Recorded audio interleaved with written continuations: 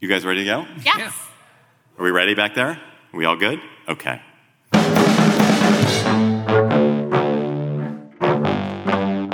Hello, and welcome to the Slate Political Gabfest.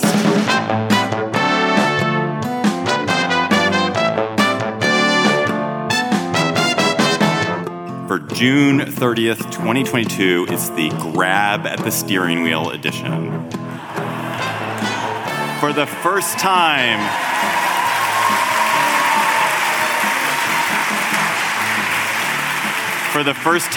since the pandemic, the Gabfest is live in person. We're at 6th and I Historic Synagogue in downtown Washington, D.C., and it is a joy. It is a joy to be here.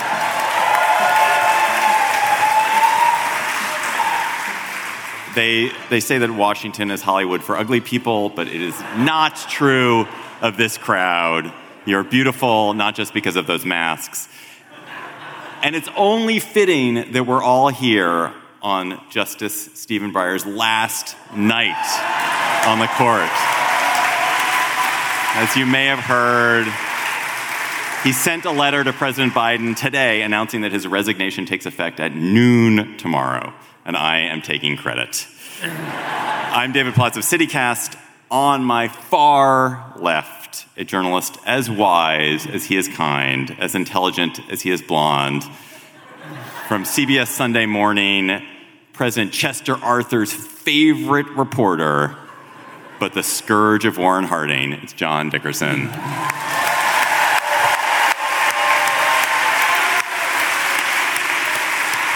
And on my near left, the legal journalist so brilliant that Supreme Court justices should be calling her for advice, obviously. New Haven and the New York Times' finest, the fearless, tireless, never ever speechless Emily Bazelon.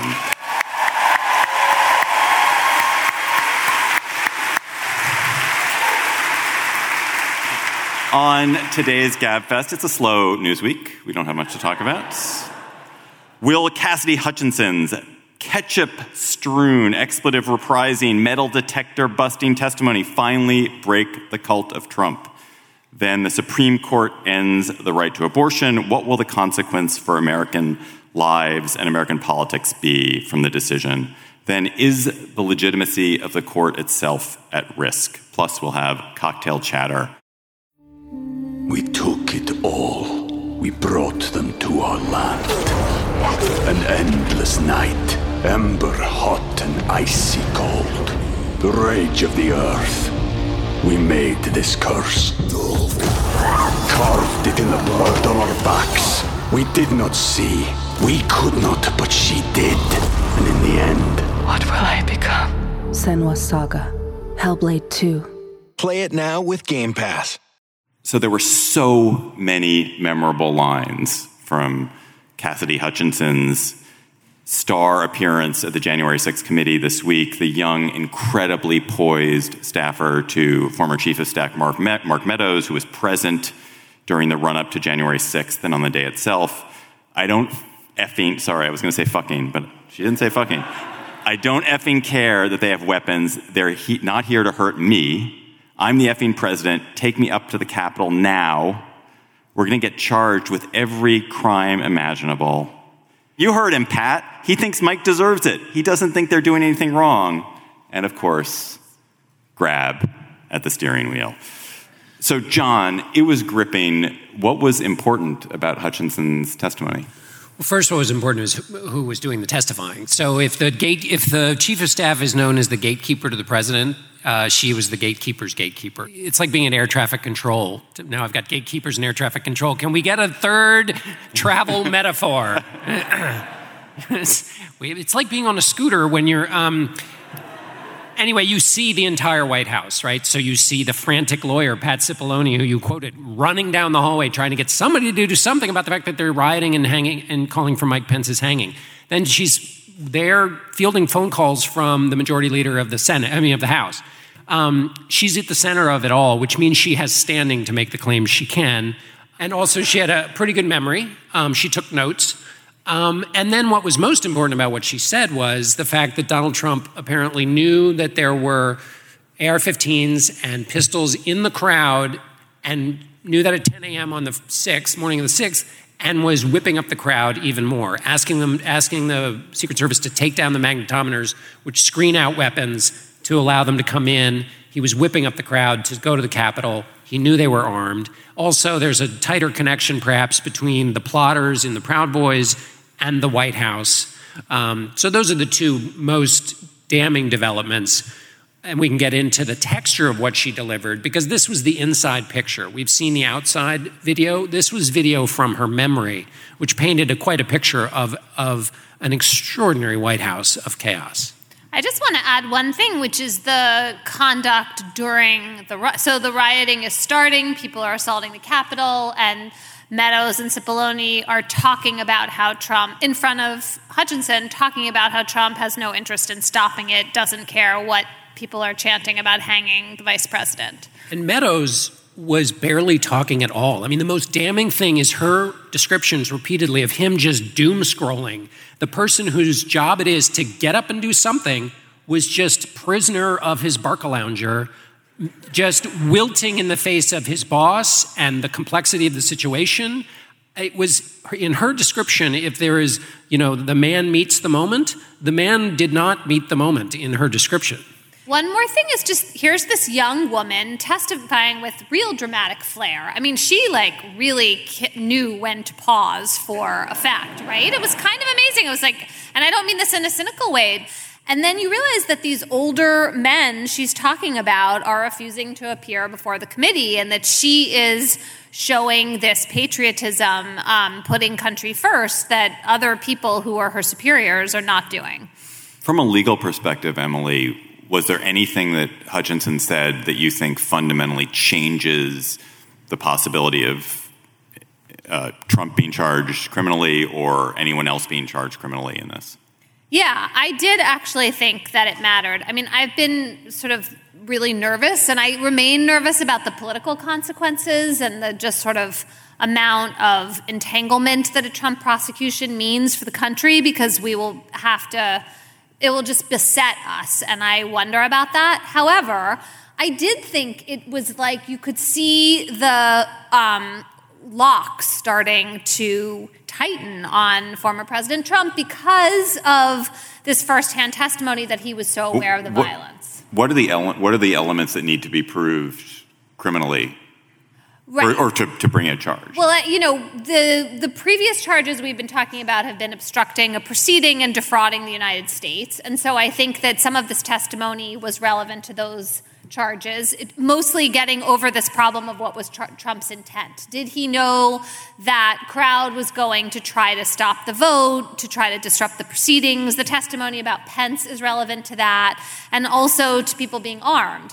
Then there's this sort of separate charge, which I still think is less likely, but of directly inciting to violence. And, suddenly that seemed possible. That's a really high bar. I bet the prosecutors are the least interested in that charge. But there was a good piece by David French where he talked about, the standard is inciting to imminent lawless action.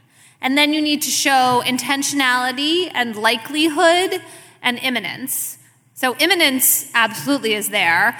Likelihood started to seem like that Trump would have known it was likely. It seems like now that we know that he knew everyone was armed. Yeah. And intentionality seemed more plausible too. Now, she's just one witness and there were other people there. But yeah. We should add to your first question. I mean, she has already testified that Trump knew the rioting had started and then at 2:24 sent out that text putting the target back on Mike Pence's back. So that's another important thing. She reiterated that testimony. But also then that when Trump knew about the hang Mike Pence, I mean, that's extraordinary. That's the most, when you think of just sheer ounce-for-ounce cruelty, that's the most extraordinary thing that she testified. And also, without the legal definition, just if conceptually speaking, it feels like we are talking about treason. We are talking about preventing the country from having an orderly transfer of power and being willing to threaten, to goad people or at least not stop them from threatening the life of the vice president. That's pretty basic. So we have seen so many of these moments during the Trump pre-presidency and presidency and post-presidency where it seems like surely that's it. Surely he's done. And then 5 minutes later, there's a new outrage, everything's forgotten, And this is because Republican-based voters and the officials who are in their thrall just won't have it. Well, the officials won't have it because they want the approval of the base voters, and the base voters continue to hang to Trump. Is there any reason, John, you think that this is different and that we won't be saying Cassidy who in like 2 weeks? It can make no difference, and we can still be saying Cassidy Hutchinson for the rest of time. I mean, I think it was dramatic and historic on its own terms, but as an electoral matter, all of the conditions that you talked about are all still there. I think marginally, probably, if somebody's thinking Trump 24 or Ron DeSantis, they might find a way to collectively shuffle over to DeSantis, and then once you do that, it's the precondition to then shuffle to whatever other candidates come.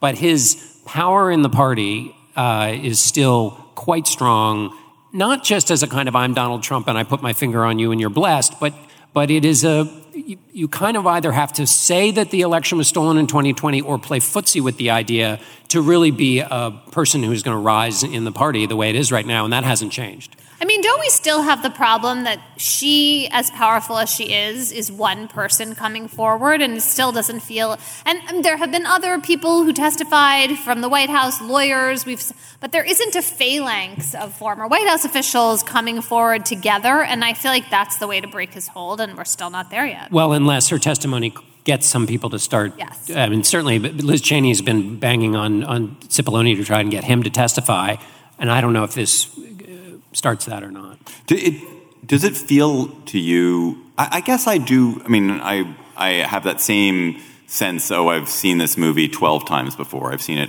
so many times. It's every time you get your mind thinking, this is finally Trump being washed out. But that this time there is this possibility of a soft exit for Trump voters, that DeSantis represents this capacity of movement for them, which doesn't require them to disavow. I don't think we're ever going to get people renouncing their firmly held beliefs. It's really psychically painful for people to renounce beliefs. But is there an accumulation of small things that allows people to kind of say, DeSantis seems like a really strong candidate. Let's just go there. And so that you don't actually purge the Trumpism from the party, but you purge the Trump from the party. I think that's right. And I think also, Newt Gingrich, I've rolled this quote out before, but why not do it again, would say about Trump, he's not a conservative, but he's the best anti-liberal we've ever had. DeSantis is a big, strong anti-liberal, too. And so to the extent that he mimics that, if we have politics that are defined by negative partisanship, by your ability to sandblast the other side, he's quite talented in that, in the sense that talent is rewarded within his party. I mean, it's not a talent in the sense that you want a lot of this in your politics, but he has the skills that are rewarded in that party in that way. But, John, can that soft exit happen if Trump does not step aside? In other words, someone has to show him the door, but then doesn't he have to exit in order for... Yes, although, yeah. He could just throw a plate at it. Yeah. Spray it with ketchup. It's a really interesting question. I think it's hard to predict his behavior. Yes and no. But I think you can imagine a situation where he reads the room, because he's quite good at reading his own room. And if he's not getting the feedback that fed him before, you could imagine him finding a way to find an exit. I was struck by in some of our reading, there was this Republican pollster. This may all be confected bullshit, honestly, but Republican pollster who was saying that in the last two focus groups she'd run, none of the Republicans in those focus groups wanted Trump to run again. That they all just felt like he didn't need to run. They weren't disavowing Trump. They weren't away from Trump. They just didn't want him to run again.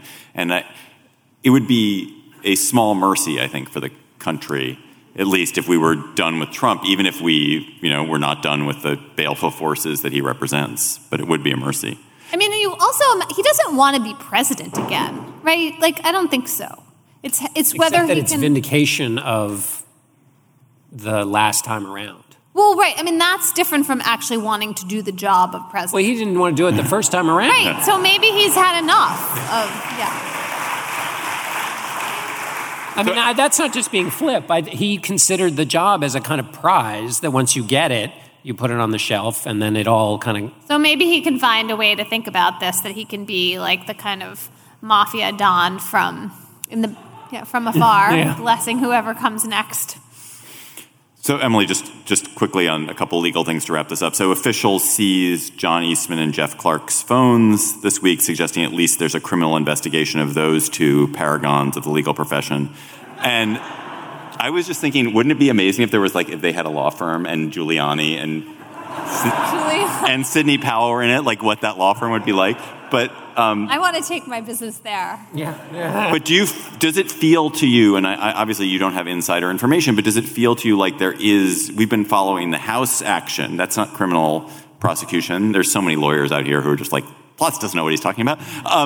But do you feel that you sense that there is criminal prosecution activity ginning up in the corridors of D.C. grand juries and so forth? Well, there's definitely an investigation ginning up. Time out. Could they really still have incriminating evidence on their phones? I know. I was wondering that. They read those phones? What's on the phone? Right. But here's the thing that's interesting to me, and it came through in her testimony, which is, so one of Trump's friends said when he first came to office, he said what he likes to do is throw a hand grenade, and then when it blows up, he runs into the room and manages the chaos. I thought he likes to throw plates. And so he's good in that. Most people are freaked out by chaos. And so they may not, unless you're doing crime all the time, you may not remember to delete your texts. I mean, look at some of the stuff they were doing and saying. Eastman was on the phone after the riot saying, well, I think we found some ballots in Pennsylvania in a Dairy Queen. And he was. So if you are undeterred by a riot and you're still banging on the door, maybe you're not practicing super good hygiene on your iPhone. I guess that's possible. You're right. You should see his apps haven't been updated since. Well, also, he's not a digital native. The iPhone was announced today, whatever year it was, in 1901, I think. This is the anniversary of the iPhone. Anyway, random fact. There you go. But can I ask you a question? What is John doing? Where is he? Where did he go? Bringing up historical facts. This is the first time I've confused you. Can I ask you a question? Eastman was, the warrant was, or he's being investigated by the Inspector General in the Justice Department. Do you assume that that's an investigation of Clark that he's pulled into? Why would it be the IG at the Justice? It makes sense that the Inspector General of the Justice Department would be investigating a former Justice Department official, yes, because those are internal investigations. But you could also imagine there are other reasons to investigate John Eastman. He had his finger in a lot of pie. But I mean, would the IG be investigating? Because he never worked for the Justice Department. Right, but I guess in conjunction with investigating Clark, maybe though they're doing something else. I mean, this is real DC fan service. John, last question here. What did you make of the amazing detail that Cassidy Hutchinson reported secondhand, or maybe even thirdhand, that President Trump tried to override his Secret Service agents, take control of a presidential vehicle, and go to the Capitol? Why, David, I'm glad you asked. So I've been thinking when they laid out what they had in the committee, first of all, don't think of it as January 6th, even though this was tight detail of what happened on that day. Think of it as 78 days between when Trump knew he lost the election and Biden was sworn in. And over those 78 days, he was, pardon for the reuse of the metaphor, like a robber breaking into a house. First, he tried the door. That was the state officials. Then he tried the window. That was going after Mike Pence. Then he tried the upstairs window. That was trying to whip up the crowd. Then he tried the mail slot. Then he tried the dog door. So it turns out he also tried the chimney, and he did this weird thing with the chimney, which is what the steering wheel is.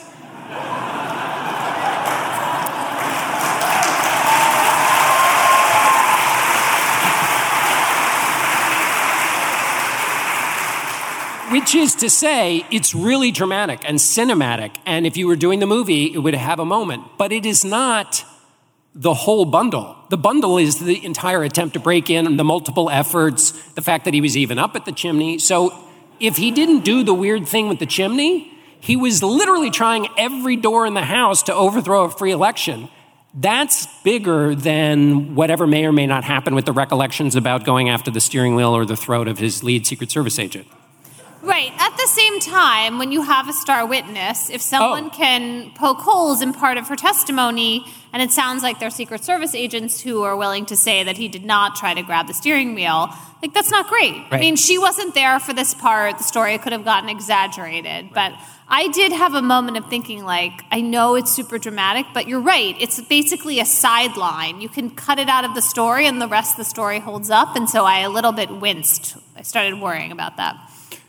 Slate Plus members, you get bonus segments on the GabFest every week. This week's bonus segment is going to be questions from the audience here at our live show in D.C. Go to slate.com/GabFestPlus to become a member today. That's slate.com/GabFestPlus. We took it all. We brought them to our land. An endless night, ember hot and icy cold. The rage of the earth. We made this curse. Carved it in the blood on our backs. We did not see. We could not, but she did. And in the end... What will I become? Senua's Saga. Hellblade 2. Play it now with Game Pass. Okay, round 2. Name something that's not boring. A laundry? Ooh, a book club. Computer solitaire, huh? Sorry, we were looking for Chumba Casino. That's right. ChumbaCasino.com has over 100 casino-style games. Join today and play for free for your chance to redeem some serious prizes. ChumbaCasino.com. No purchase necessary. Void where prohibited by law. 18+ terms and conditions apply. See website for details. We're less than a week past the Supreme Court's decision to wipe out the federal right to abortion and throw it back to the states. Since the Dobbs decision, we've seen celebration, we've seen protests, we've seen extraordinary turmoil at the state level as blue states work to enshrine abortion rights and red states apply trigger laws or contemplate other new constraints on abortion. So this was a day that most of us have known was coming since the draft opinion leaked months ago, but it was shocking nonetheless. Emily, we have not done, because this decision came out after we taped last week, we haven't done the kind of classic GabFest thing, which is, what did Justice Alito say in his opinion? How was his legal reasoning?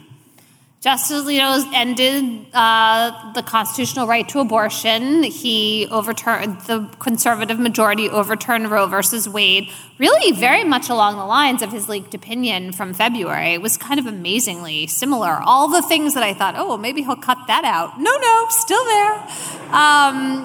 And this is just a huge sea change in American law, and it's going to affect the lives of many, many people, especially women across the country, as we watch states ban or severely restrict abortion. And then we watch the consequences of that, which is going to mean at least 3 things. It's going to mean some forced pregnancies.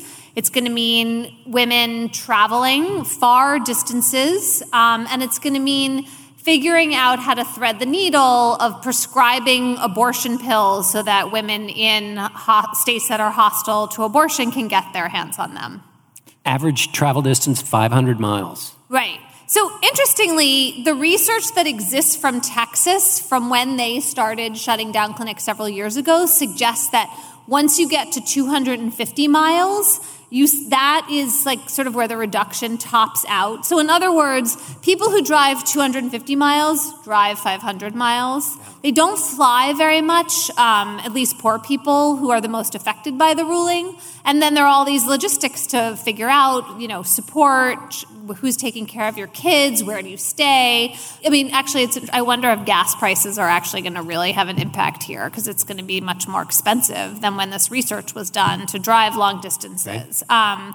And then, these sort of weird questions of federalism, like, are we going to have many, many abortion clinics in Illinois, in New Mexico, in Colorado? Does Kansas stay open? There's an amendment on the state ballot to end the Kansas Supreme Court's decision saying that there is a constitutional right under state law in Kansas. That there are just all these, both geographic and legal questions. And the governor of Kansas is a Democrat for the moment, so right, that'll matter if people are thinking about where they can spend their energy, time, and money who support abortion rights, Kansas, Pennsylvania are probably good places to do that. So, Emily, one key battleground is obviously going to be medication abortion, which is already, I think, 54% of abortions in the U.S. are medication abortions.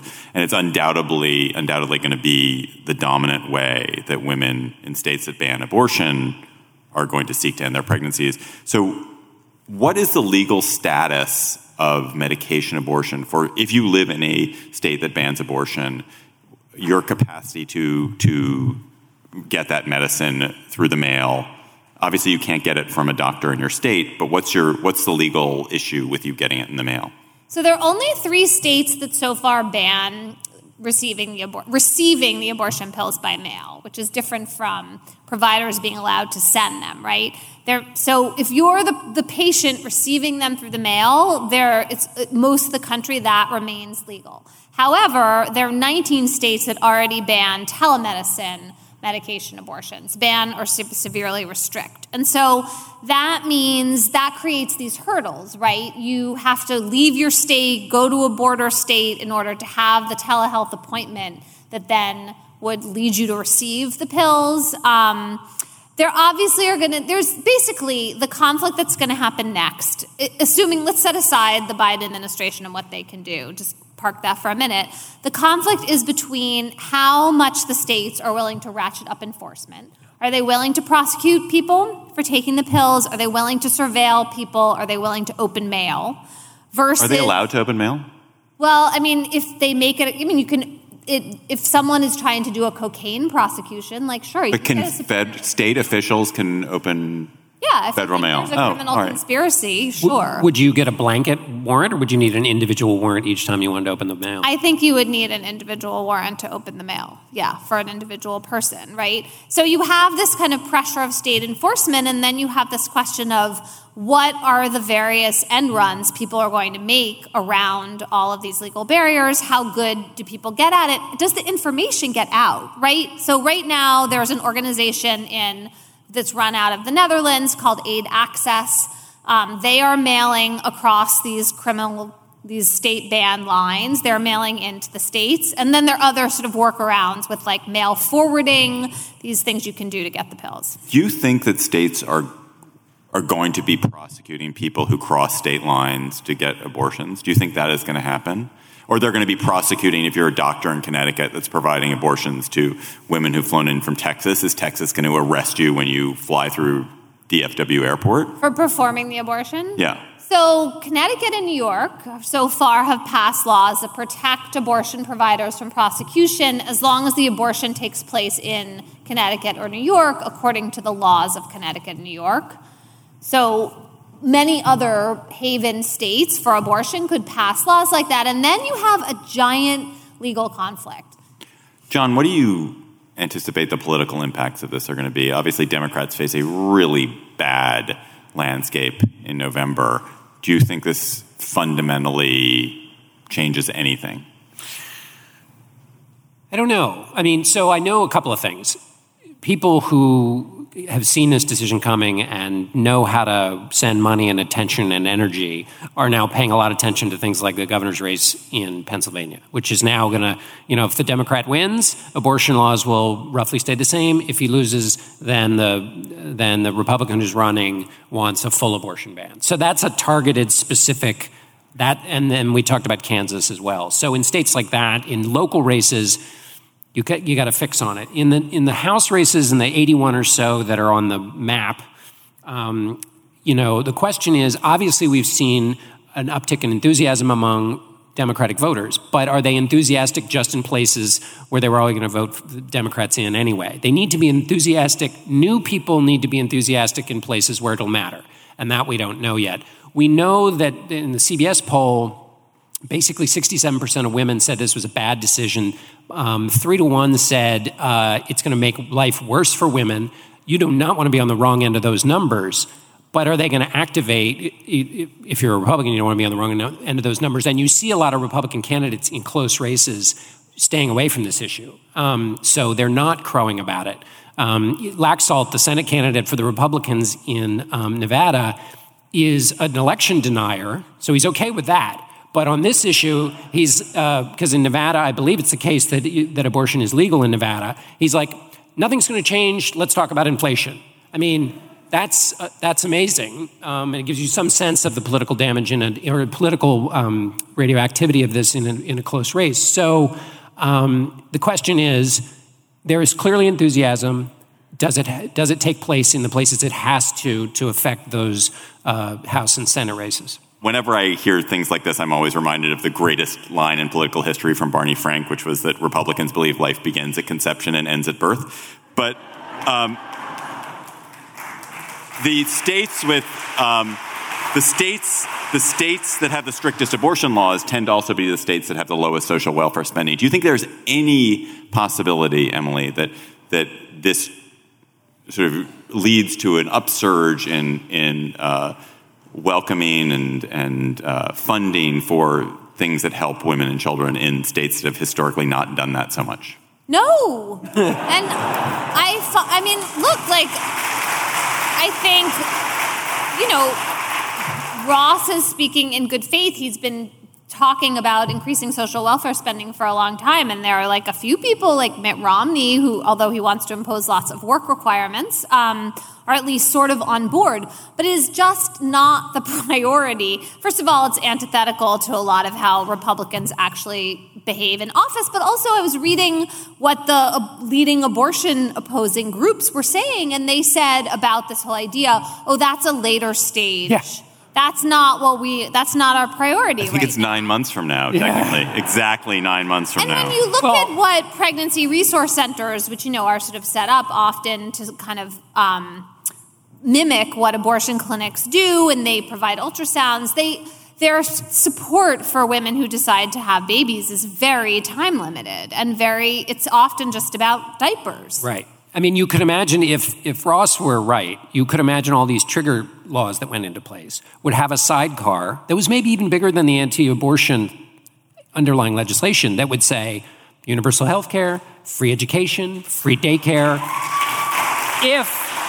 or whatever the conservative equivalent is. When Ross wrote his book about this, however, many years ago, make that the sidecar. It doesn't have to be liberal policies, but some set of policies that recognize that the new humans that are coming into the world need things and are going to be, in many cases, in homes where they're going to need even more things than. Right. I'll adopt your baby. Right. This is also something when people compare the United States to Europe that drives me completely crazy, because the Europeans have health insurance, they have all this access to contraception, they have access to first trimester abortion, they have all these protections in place so that, yes, the whole picture looks different there because they're thinking of healthcare and reproductive health in this just sort of spectrum way that we don't. What did you make of Thomas's concurring opinion, which seems to put marriage equality and the right to contraception at risk? I'm really excited about that idea. No. So first of all, I think this is Clarence Thomas has been saying this about what is unfortunately called substantive due process, the worst legal term ever for a liberty interest in the 14th Amendment that allows the Constitution to adapt to our changing times. He's been at war with substantive due process for a long time, so it made sense. It was really interesting that nobody joined him among the conservatives. On the other hand, of course they didn't. Nobody else wants to pick this bigger fight right now. It doesn't really mean anything. There could be more votes. I think that this is where the response of the country matters enormously. There is a kind of pretend rhetoric in Alito's opinion. We don't care about public opinion. That's just not the case. Over the course of history, the Supreme Court does in some ways respond indirectly. If there is political upheaval over Dobbs, that is going to make it harder for them to take these other steps. We've talked about this before, that if something's taken away from you, you're more energized than if you're given things as a voter. So that's one thing that'll be really interesting to watch, whether that energizes voters for a long time. Biden's been trying to make this election a choice and not a referendum on him. So to the extent that somebody in the Democratic Party has the rhetorical ability and the party were to stick with it to make a larger claim about abortion, but within the context of a series of things that you could make a pretty easy argument about the opposing party, this opens the door to that. makes it a case about who gets to make the decision, not about abortion, but just who gets to choose for women in the handling of their personal decisions. Somebody, if they could articulate that, might have, and it would be interesting to see if that has political salience. And it's a reminder to Democrats why voting matters. So that's been something Democrats have been having issues with. So it'll be fascinating to see if anybody can string those together, because it would seem like you would have the pieces there for a powerful piece of political rhetoric. Hey, Slate listeners. I'm Christina Cauterucci, the host of Slow Burn, Gays Against Briggs. I want to tell you about a special event we're doing at the Tribeca Film Festival in New York City on June 13th. To celebrate this new season of Slow Burn and Pride Month, we're hosting an exclusive live taping of the show with special guests, including civil rights activist and Black Lives Matter organizer DeRay McKesson, comedian and singer Esther Fallick, Eric Marcus, the host of Making Gay History, and Sam Feder, director of the Netflix documentary Disclosure, about the depiction of trans people in film and television. We'll dive deeper into this season and talk about the lasting impact of the Briggs Initiative and the continued fight over LGBTQ rights in schools. It'll be the perfect way to celebrate Pride Month this June with LGBTQ stories and voices across generations. Again, that's June 13th at the Tribeca Film Festival in New York. You can get tickets now at tribecafilm.com/slowburn. Hope to see you there.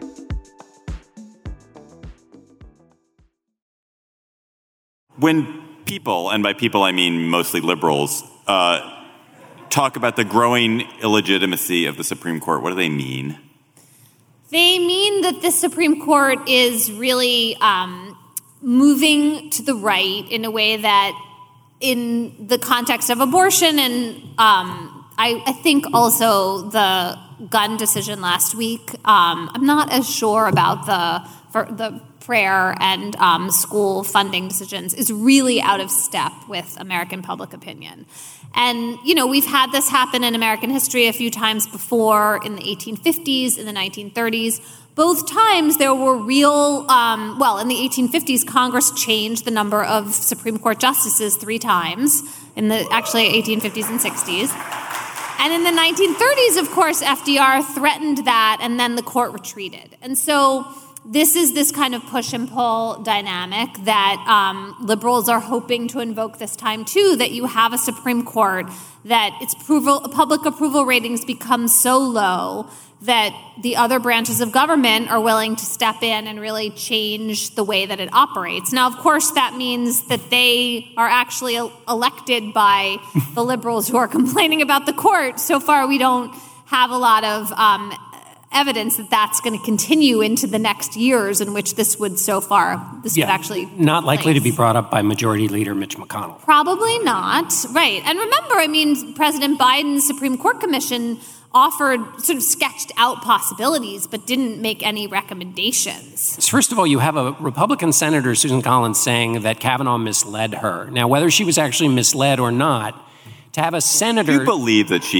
believe her? That's... well, who knows? Come on. Anyway. It doesn't matter for the purposes of the point I'm making, which is that some number of people who might just think, oh, wow, he misled her. So it's pretty extraordinary to have a senator say that from this, same ideological camp, say that somebody misled them. So that's one thing that I think undermines legitimacy. Clarence Thomas's wife being in constant contact with the White House about going around an election, if he cared about the legitimacy of the court, presumably, if that was important in terms of keeping that pristine, presumably he would have recused himself or said something or done something to keep that cleaner. And finally, the idea of precedent, isn't that supposed to be that the court never moves too fast? Now that's gone out the window, so it suggests the court is more political in its movements, which would seem to reduce its legitimacy. Yeah, I think that especially from the point of view of liberals and Democrats, all of those things really resonate. The question is whether it goes beyond that, because you can make an argument that, Roe was the highly political move, and this was just sort of canceling it out. And I think a lot of conservatives who oppose abortion feel that way about it. Here's my question about that. Political in the sense that it had political ramifications, but did you have a court then, and maybe you had it de facto, but when you think about Souter and you think about O'Connor, those are considered mistakes in the Republican Party because And so the Republican project has been to make sure that there is not going to be anybody who wobbles, which is, I think, different than the way the court was made up that made the original Roe decision, and therefore locks in politics in a way that's different, even though they are political decisions. Oh, I think that's absolutely true. And you look at the polls, both about just the court's approval rating in general, but then this question of whether people think that the justices are political hacks. Like, absolutely, those numbers are going up, and it becomes harder and harder to deny what's happening right in front of us. However, there is still a gap between all of that public awareness and dissatisfaction and actually adding to the number of justices or stripping them of being able to review certain kinds of cases. That's like a big step that Congress has to take. Right, but so it's the intersection of the kind of anti-democratic, anti-majoritarian aspects of the Supreme Court runs into the anti-majoritarianism of the Congress itself, which is incapable of making. It's incapable, right? Yes. That's the fear, right? That you have this court. I mean, we had another decision this week in which the court said that Louisiana does not have to add a second, more safe seat for African-American voters, right? They went back to the original map, which was more gerrymandered, which will provide, less ability to elect the candidate of your choice for Black and Hispanic voters. Like, that's the court sort of directly affecting the composition of the body that could then have some kind of impact on how it operates. What do you think, John? Is there any plausible long game for liberals along the lines of what conservatives and Mitch McConnell did with the Federalist Society to change the composition of the court? And obviously they got a huge amount of luck. I mean, like, had things just fallen slightly differently, this doesn't happen. But it did have a massive long-term strategy. But I wonder if the luck favors the prepared. I mean, so they, for 50 years... Chance favors the prepared mind. Yeah, exactly. I just said that. I know you did. I know, that's good. It sounded like some quote, and you were going to, tell us. It is. It is. Blaise Pascal, I think. Right, there we go. Is it Pascal? Anyone know? Pascal. Oh, Louis Pasteur. Louis Pasteur. Oh, there we go. Thank you. TAS, French, something. Yeah. Did you know the iPhone? Anyway, you were talking about those interesting moments. I mean, one of them is Mitch McConnell and candidate Donald Trump both agreed on nothing. And the night that it was announced that Justice Scalia had died, each of them independently said, deny Obama his pick, and Trump said, I'm gonna, and he was naming judges. They did that independently because they had been conditioned by a mindset over 50 years of work on this. So that was a random occurrence, but the fact that everybody knew exactly what to do is a result of this. What you're asking, can liberals do? Is there a project? Is there a comparable liberal project? I mean, there could be. You just have to stick with it for 50 years. But is it the Supreme Court or is it something else? I think that honestly, I think it's the democracy right now. Because, in fact, you could argue that there was an over-reliance on the kind of happenstance that the Supreme Court remained more centrist, I'm not really going to say liberal, than it should have because of O'Connor and Souter and Kennedy and a couple other folks earlier on. Right. And that... Actually, what's really important is to persuade people and get policies in place through the democratic process because they're more enduring. And, same-sex marriage is the great example of this. Yes, we end up with Obergefell and a constitutional right, but it's built upon the foundations of legislative victories, ballot initiative victories, and state court as well as federal court decisions. The project probably has to happen at the states. Because Republicans are doing really well in the state houses, too, in terms of controlling the governorship and the legislatures and a lot of It's a lot of hard local and regional work. Can I say one more thing about the court doctrinally, which, the actual... Yeah, so this has been driving me crazy. It's an erotic word for this crowd, doctrinally. So one of the common themes in the last couple of weeks of these huge decisions has been the idea of the court saying that the Constitution, the court's interpretation of the rights in the Constitution can only be based on history and tradition. So we see it in the gun cases, we see it with Dobbs, and we saw it with the religion cases. And that is a very constricted view of our Constitution, right? It means that you can only look to a time in which women weren't voting and had no effect on laws, black people weren't voting and had no effect on laws, and you wind up, looking back to British common law, to people who believed in witchcraft as great authorities. Justice Thomas cited Justice Taney, I think, who wrote the Dred Scott decision. You just end up in this universe in which it's like, well, of course they, were restricting the right to abortion. They also thought that women couldn't own property if they were married, had no control over their own sex life. You're just in this. It's really, and it's bad history too. It's not even that they cherry pick the history. They cherry pick the history too. Absolutely, yes. I was really right. Justice Breyer tried to push back hard on that in the gun rights decision, and actually the dissent does that in Dobbs too. But they just don't have the votes. You get to cherry pick the history if you have 5 votes. Did the decision on the religion on the kneeling case, on the Kennedy versus, I can't remember the name of the school, where Sotomayor challenged Gorsuch's interpretations of the facts, basically was he praying alone? Put the photo in. It was a good photo. Was that a result? So Gorsuch said that he was praying alone. Sotomayor just quietly praying alone. Sotomayor put the picture of him, of the coach standing in the middle of all the players, not alone. So is that new? That's a fight over the facts. Usually when you get to the Supreme Court, shouldn't it be all figured out? And is that a new symbol of this? The fight is about the Constitution, not about the facts as much. Is that right, A? And B, is this a sign of the new legitimacy crisis? I think it is a sign of the new legitimacy crisis. There are examples of it coming up before, of arguments over what the facts are. But yes, you're right. When you're fighting over the facts, you are in a position in which there's more of a kind of breakdown in...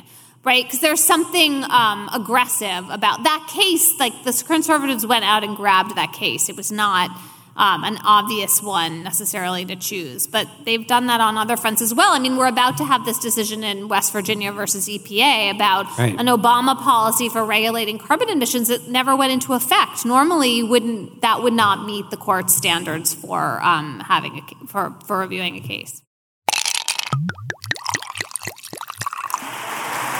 So let's go to cocktail chatter. When you have hurled your lunch against the wall after getting bad news and you are self-soothing with whiskey, what will you be chattering about, Emily? So I'm really genuinely torn about the decision that the club that owns Wimbledon made not to allow Russian and Belarusian players to play in the tournament this year. It means that in the men's draw, the number 1 in the world and the number 8 can't play. There are other people further down the roster. In the women's draw, it's Sabalenka, who I think is number 6, and some other people. And it's really making, obviously, this individual paying the price decision for the war in Ukraine. That is a decision, obviously, of the Russian and Belarusian governments. And so it's controversial enough that the major tennis organizations took away the points that Wimbledon normally provides to people to rise in the rankings, making Wimbledon an exhibition tournament this year. And I just don't know what I think. I mean, on the one hand, I just feel like it seems like scapegoating the players for the sins of their countries, and that troubles me. And on the other hand, I feel like I understand why, and this was, I think, backed up by the British government, there was this sense of really needing to draw a line and saying that in the same way that you would punish a team. I don't have any problem with punishing a team is totally different. Punishing a team is absolutely different. Teams represent nations. If you were the Russian World Cup team, the team that would play in the FIFA World Cup, should not be allowed to play because it represents the nation of Russia. There should not be a Russian Olympic team in the Olympics, should the Olympics decide. This rises to it. But individuals are different. Well, they do play under their flag. But they don't play under their flag. That's a kind of anomaly. Like the tournament decides to put people's flag next to them. They could put like a cat emoji or something. Like there's people are not playing. When you go to Wimbledon, you're playing because you're playing for yourself. You are not. When you win, your prize does not go to Russia. It's true, but there is just something. I don't know. Maybe it's because I always watch on TV and the flag is right next to. But that's stupid. That's so dumb. It's stupid. I'm always interested in what country they come from. I mean, there is. But it's not relevant to anything. The international. I am not watching tennis with you two. I don't think David watches any tennis. No. And the other thing is that I think that I agree with you, but I'm just not completely sure. I'm going to take my chatter next because I know that John's got a doozy teed up. So my chatter comes courtesy of my brother, John Plotz, who the other day sent me an article from LitHub by someone named Emily Temple about famous authors who died on the same day. And it led him and then me down rabbit holes of weird death coincidences. So there are all these weird death coincidences, and I want to share some of them. So I'm going to start small. This is a little ghoulish. Proceed.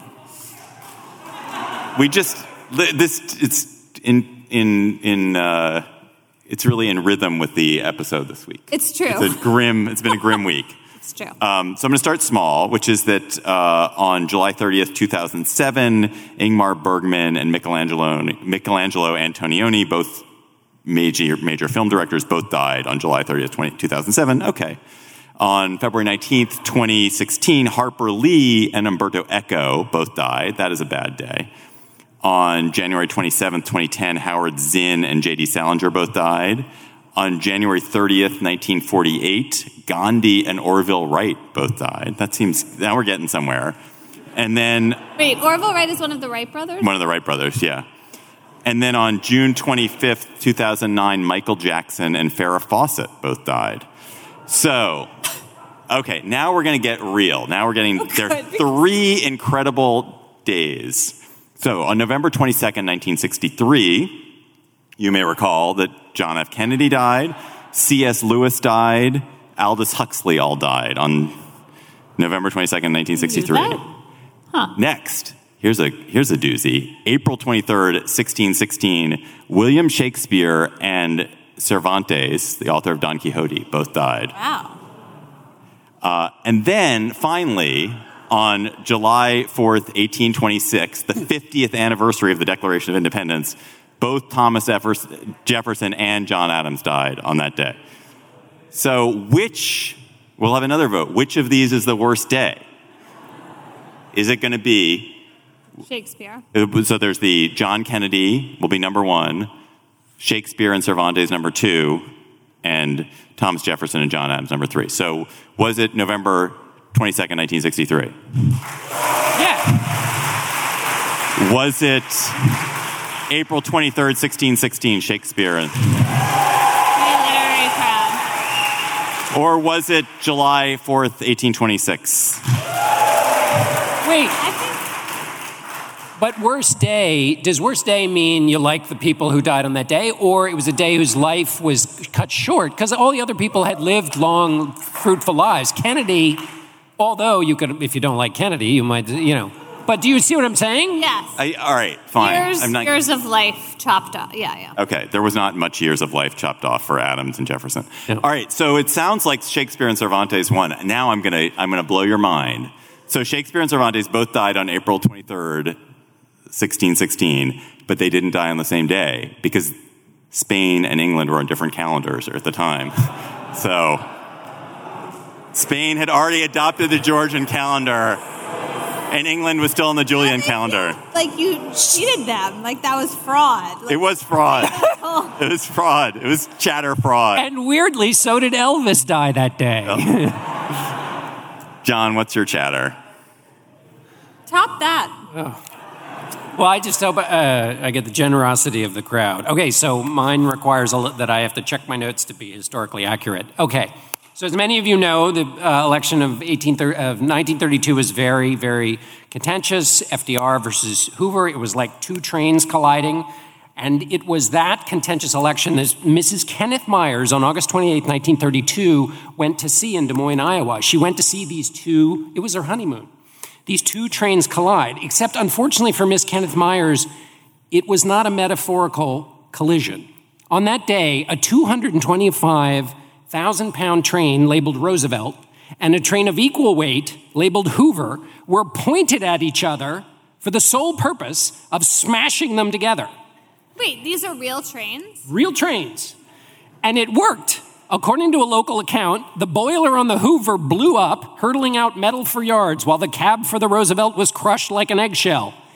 The problem is the same almost happened to poor Mrs. Myers, who was brained by some of the flying debris and had to be sent to the hospital for repair. But for the 39,999 other spectators on the muddy Iowa fairgrounds, they were thrilled because, ladies and gentlemen, in that period of America's mania for crashes was not limited to the stock market crash of 1929, but it spread also to this spectacle of train crashes. For the wonderment, glee, and fibrillation of the nervous system of spectators throughout the U.S., promoters destroyed trains for large audiences. They laid down a mile of track, purchased 2 huge hulking Iron Masters, choked them full of coal, opened the throttle, and ran them into each other. And journalists loved the fact that there were all these puns available. So they talked about all the people who joined around for these smashings, and they would say things like, it was a smashing success, and they all had a good day. So the Iowa mashup that Mrs. Myers went to was staged by a guy named Joe Connolly, who did more than 70 of these wrecks at fairgrounds across the country. Blew up 146 locomotives between 1896 and 1932. His nickname, Head-On Joe. Connolly explained that there was a simple thirst in the American human consciousness, and he said, I believe that somewhere in the makeup of every normal person there lurks the suppressed desire to smash things up. So as he got better at this, he strapped dynamite to the front of the locomotives and filled the freight cars with gasoline and hot coals, so that when the trains would smash into each other, they would blow up. The way this gig worked was they would have engineers get on, open the throttle, and then they would dive out. But what Connolly, his innovation was he put dummies on the train so that people would think that the engineers hadn't gotten off, and that would add to the excitement. And now the trains in Iowa, most of them didn't have political names on them, except for the first one. The first time anybody thought this was a good idea in Ohio, one train was labeled Protection and the other was labeled Free Trade.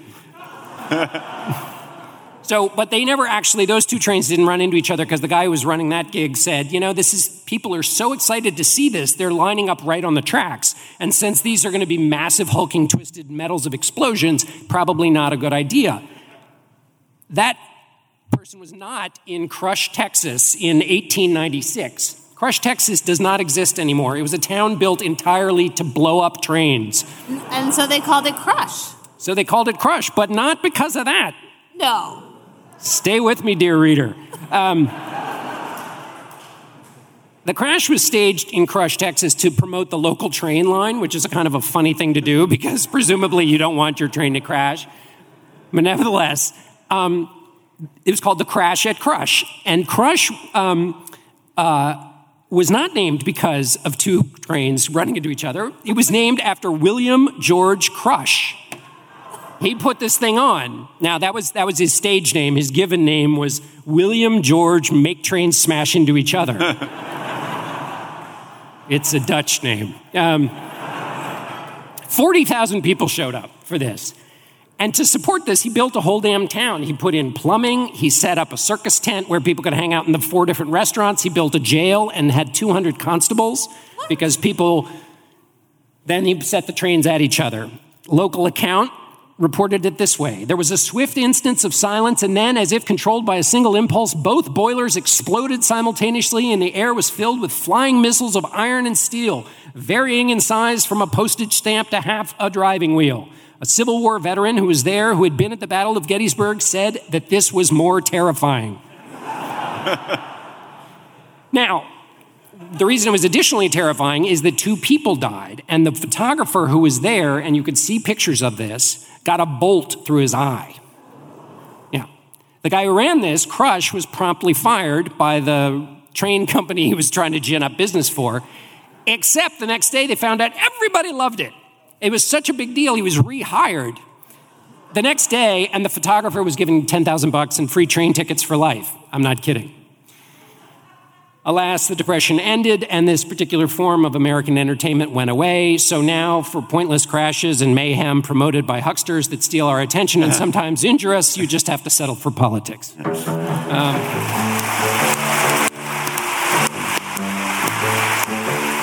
That's That's our show for today. The Gabfest is produced by Shayna Roth and tonight by Julie Deppenbrock. Our researcher is Bridget Dunlap. Huge thanks to Alicia Montgomery, executive producer of Slate Podcasts, for organizing this. Also to Taylor White and Katie Rayford at Slate. Thanks to Sixth and I and Jackie Leventhal. Our theme music is by They Might Be Giants. Follow us on Twitter at @SlateGabFest and tweet your chatter to us there. For Emily Bazelon and John Dickerson, I'm David Plotz. Thanks for coming and thanks for listening. We'll talk to you next week.